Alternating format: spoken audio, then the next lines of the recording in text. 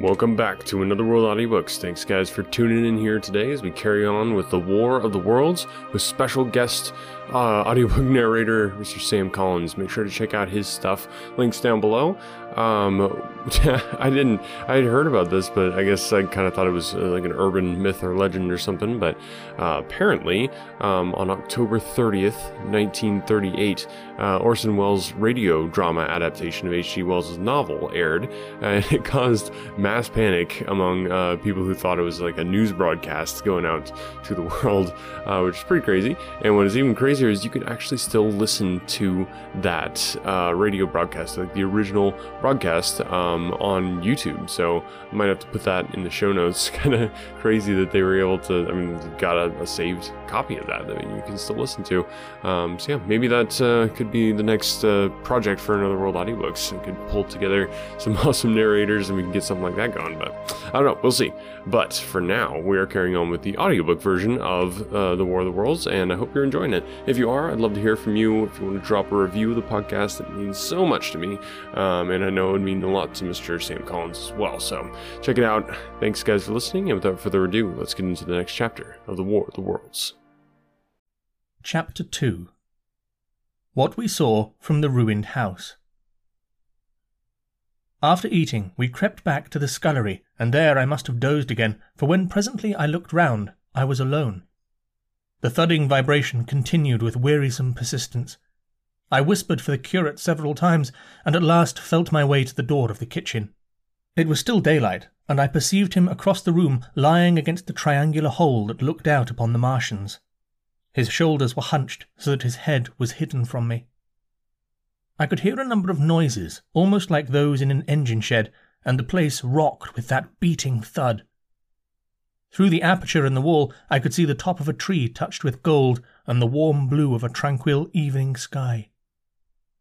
For a minute or so, I remained watching the curate, and then I advanced, crouching and stepping with extreme care amid the broken crockery that littered the floor. I touched the curate's leg, and he started so violently that a mass of plaster went sliding down outside and fell with a loud impact. I gripped his arm, fearing he might cry out, and for a long time we crouched, motionless.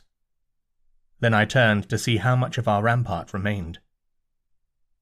The detachment of the plaster had left a vertical slit open in the debris, and by raising myself cautiously across a beam, I was able to see out of this gap into what had been overnight a quiet suburban roadway. Vast, indeed, was the change that we beheld. The fifth cylinder must have fallen right into the midst of the house we had first visited.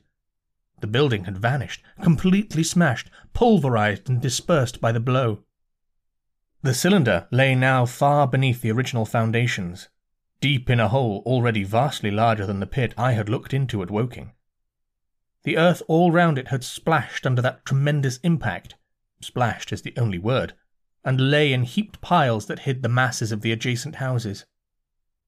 It had behaved exactly like mud under the violent blow of a hammer.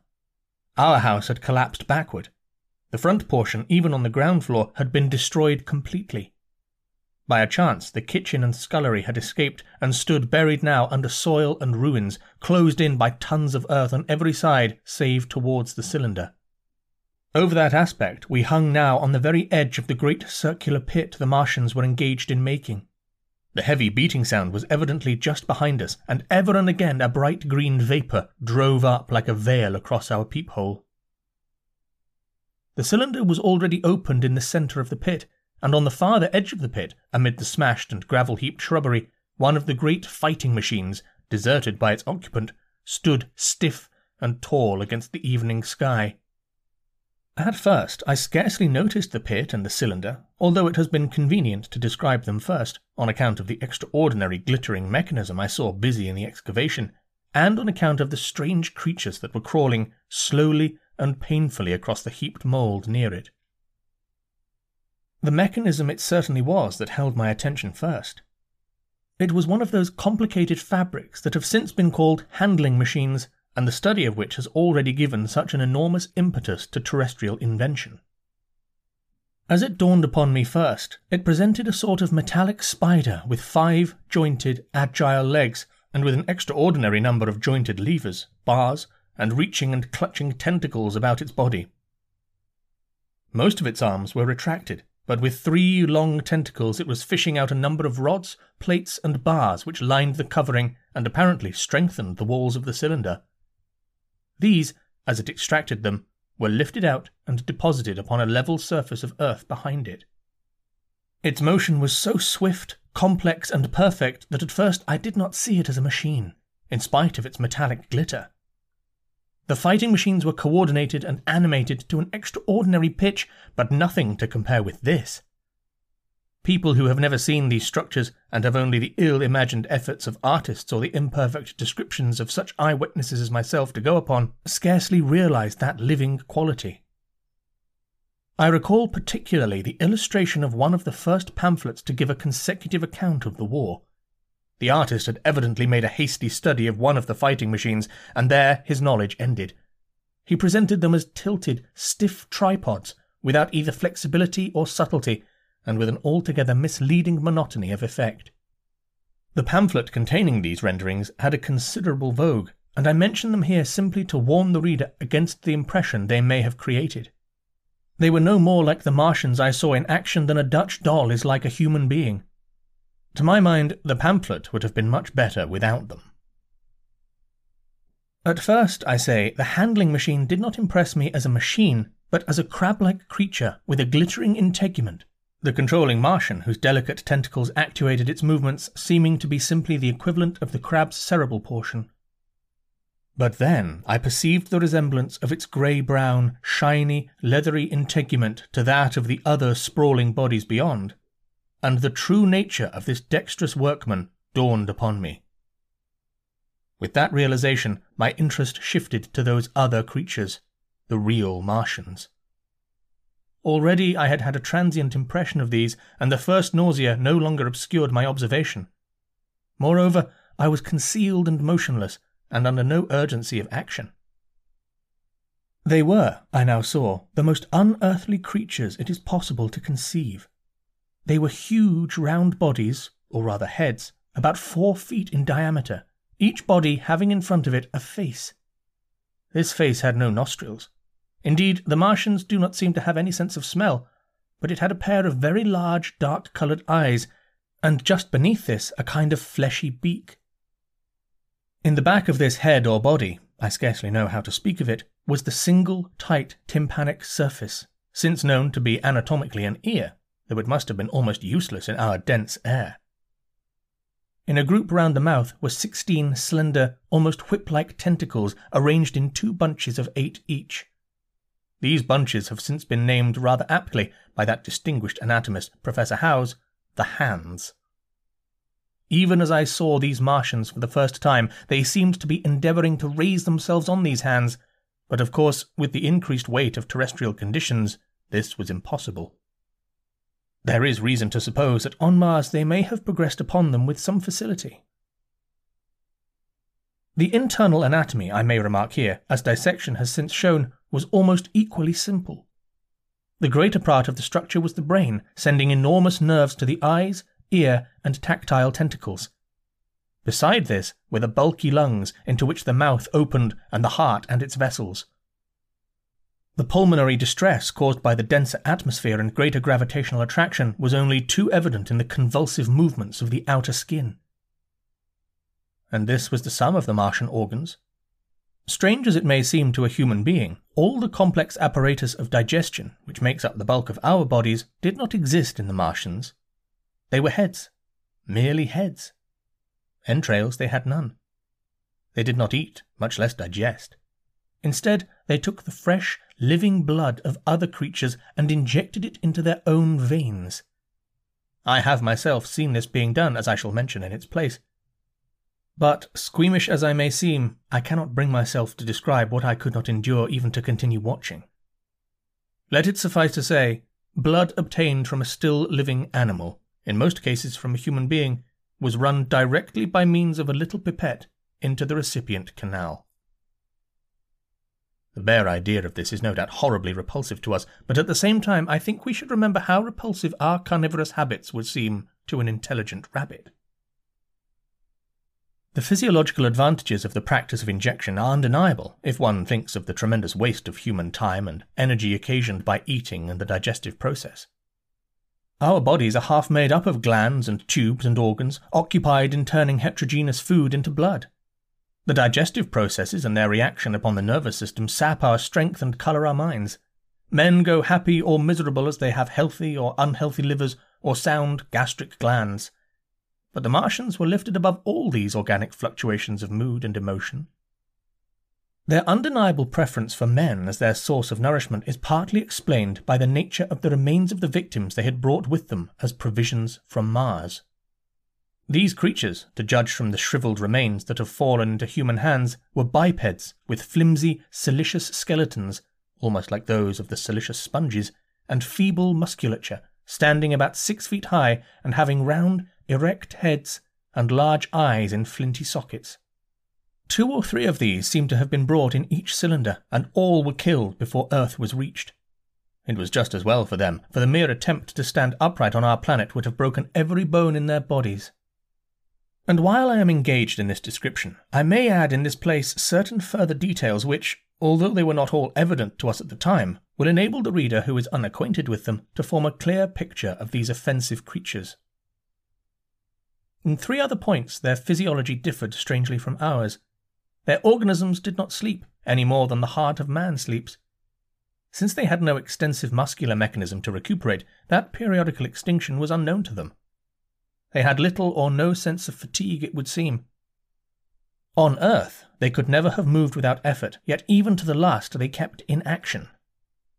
In 24 hours, they did 24 hours of work, as even on Earth is perhaps the case with the ants.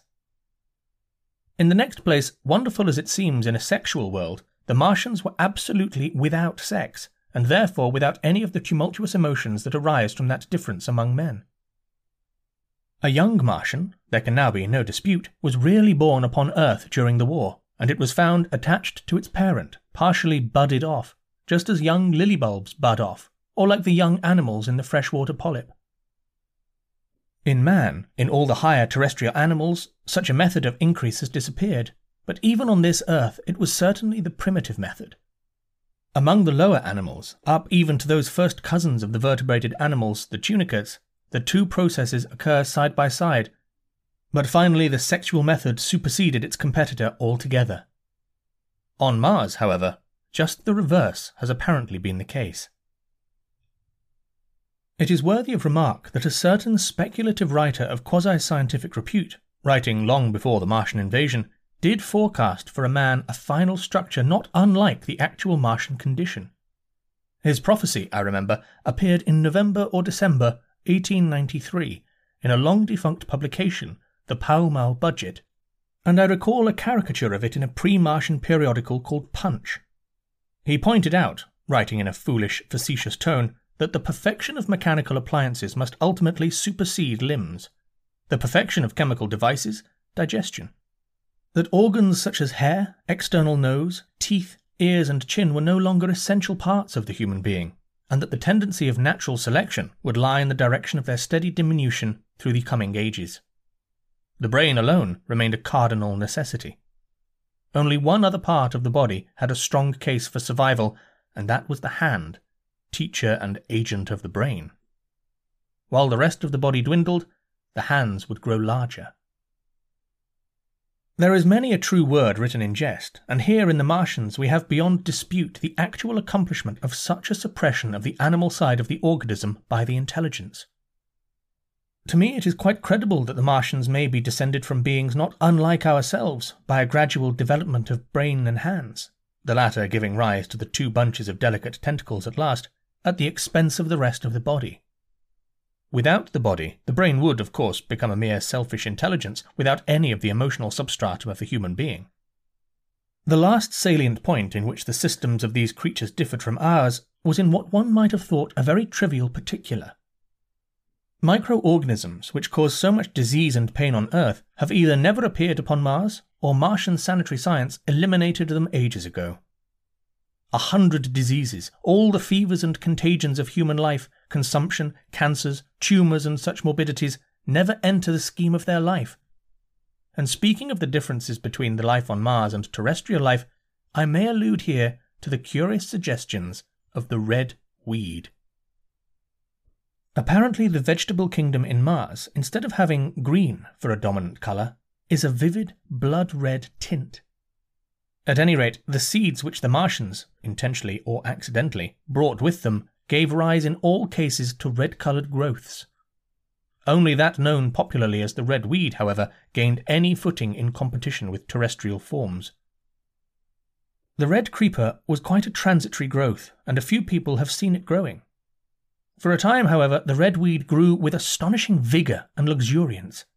It spread up the sides of the pit by the 3rd or 4th day of our imprisonment, and its cactus-like branches formed a carmine fringe to the edges of our triangular window. And afterwards I found it broadcast throughout the country, and especially wherever there was a stream of water. The Martians had what appears to have been an auditory organ, a single round drum at the back of the head body, and eyes with a visual range not very different from ours, except that, according to Phillips, blue and violet were as black to them. It is commonly supposed that they communicated by sounds and tentacular gesticulations. This is asserted, for instance, in the able but hastily compiled pamphlet, written evidently by someone not an eyewitness of Martian actions, to which I have already alluded, and which, so far, has been the chief source of information concerning them. Now, no surviving human being saw so much of the Martians in action as I did. I take no credit to myself for an accident, but the fact is so, and I assert that I watched them closely time after time, and that I have seen 4, 5, and once 6 of them sluggishly performing the most elaborately complicated operations together without either sound or gesture. Their peculiar hooting invariably preceded feeding. It had no modulation, and was, I believe, in no sense a signal, but merely the expiration of air preparatory to the suctional operation. I have a certain claim to at least an elementary knowledge of psychology, and in this matter I am convinced, as firmly as I am convinced of anything, that the Martians interchanged thoughts without any physical intermediation. And I have been convinced of this in spite of strong preconceptions. Before the Martian invasion, as an occasional reader here or there may remember, I had written with some little vehemence against the telepathic theory. The Martians wore no clothing. Their conceptions of ornament and decorum were necessarily different from ours, and not only were they evidently much less sensible of changes of temperature than we are, but changes of pressure do not seem to have affected their health at all seriously. Yet though they wore no clothing, it was in the other artificial additions to their bodily resources that their great superiority over man lay. We men, with our bicycles and road skates, our Lilienthal soaring machines, our guns and sticks and so forth, are just in the beginning of the evolution that the Martians have worked out. They have become practically mere brains, wearing different bodies according to their needs, just as men wear suits of clothes and take a bicycle in a hurry or an umbrella in the wet. And of their appliances, perhaps nothing is more wonderful to a man than the curious fact that what is the dominant feature of almost all human devices in mechanism is absent. The wheel is absent. Among all the things they brought to Earth, there is no trace or suggestion of their use of wheels. One would have at least expected it in locomotion. And in this connection, it is curious to remark that even on this Earth, nature has never hit upon the wheel, or has preferred other expedients to its development. And not only did the Martians either not know of, which is incredible, or abstain from the wheel, but in their apparatus singularly little use is made of the fixed pivot, or relatively fixed pivot, with circular motions thereabout confined to one plane. Almost all the joints of the machinery present a complicated system of sliding parts moving over small but beautifully curved friction bearings. And while upon this matter of detail, it is remarkable that the long leverages of their machines are in most cases actuated by a sort of sham musculature of the discs in an elastic sheath. These discs become polarized and drawn closely and powerfully together when traversed by a current of electricity. In this way, the curious parallelism to animal motions, which was so striking and disturbing to the human beholder, was attained. Such quasi-muscles abounded in the crab-like handling machine which, on my first peeping out of the slit, I watched unpacking the cylinder. It seemed infinitely more alive than the actual Martians lying beyond it in the sunset light, panting, stirring ineffectual tentacles and moving feebly after their vast journey across space. While I was still watching their sluggish motions in the sunlight and noting each strange detail of their form, the curate reminded me of his presence by pulling violently at my arm. I turned to a scowling face and silent, eloquent lips. He wanted the slit, which permitted only one of us to peep through, and so I had to forego watching them for a time while he enjoyed that privilege. When I looked again, the busy handling machine had already put together several of the pieces of apparatus it had taken out of the cylinder into a shape having an unmistakable likeness to its own. And down on the left, a busy little digging mechanism had come into view, emitting jets of green vapour and working its way round the pit, excavating and embanking in a methodical and discriminating manner. This it was which had caused the regular beating noise and the rhythmic shocks that had kept our ruinous refuge quivering. It piped and whistled as it worked. So far as I could see, the thing was without a directing Martian at all. Speaking of reviews, I know back in the day it used to be actually pretty difficult to leave a review through Apple iTunes back then. I think they have improved the process if you're listening through iTunes or whatever they call it now. But if you're not, I know Spotify, which is where a lot of listeners come from these days, has some pretty good ways to leave reviews. So if you want to check that out, that would be great if you want to leave a review on Spotify or wherever you're listening. I bet most podcast players these days seem to have some kind of way to leave a review. And yeah, thanks to our patrons, to Sharon, Ariella, and Brianna for supporting the show. You guys rock. Thank you so much. And if you want to become a patron and support the podcast, you can do that at anotherworldaudiobooks.com. Just click on support the show. Or there's other ways to support the show too. You can purchase audiobooks from the Another World Audiobook store. You can buy some awesome merchandise. Got some hoodies and shirts and ball caps and all that sort of thing. Pretty awesome. Or you can just tell other people about the podcast. It's the best way to help the show grow. Thanks guys for listening, and we'll catch you next week. When you need mealtime inspiration, it's worth shopping Kroger, where you'll find over 30,000 mouth-watering choices that excite your inner foodie. And no matter what tasty choice you make, you'll enjoy our everyday low prices, plus extra ways to save, like digital coupons worth over $600 each week. You can also save up to $1 off per gallon at the pump with fuel points. More savings and more inspiring flavors make shopping Kroger worth it every time. Kroger, fresh for everyone. Fuel restrictions apply. This episode is brought to you by Shopify. Forget the frustration of picking commerce platforms when you switch your business to Shopify, the global commerce platform that supercharges your selling wherever you sell. With Shopify, you'll harness the same intuitive features, trusted apps, and powerful analytics used by the world's leading brands. Sign up today for your $1 per month trial period at shopify.com/tech, all lowercase. That's shopify.com/tech.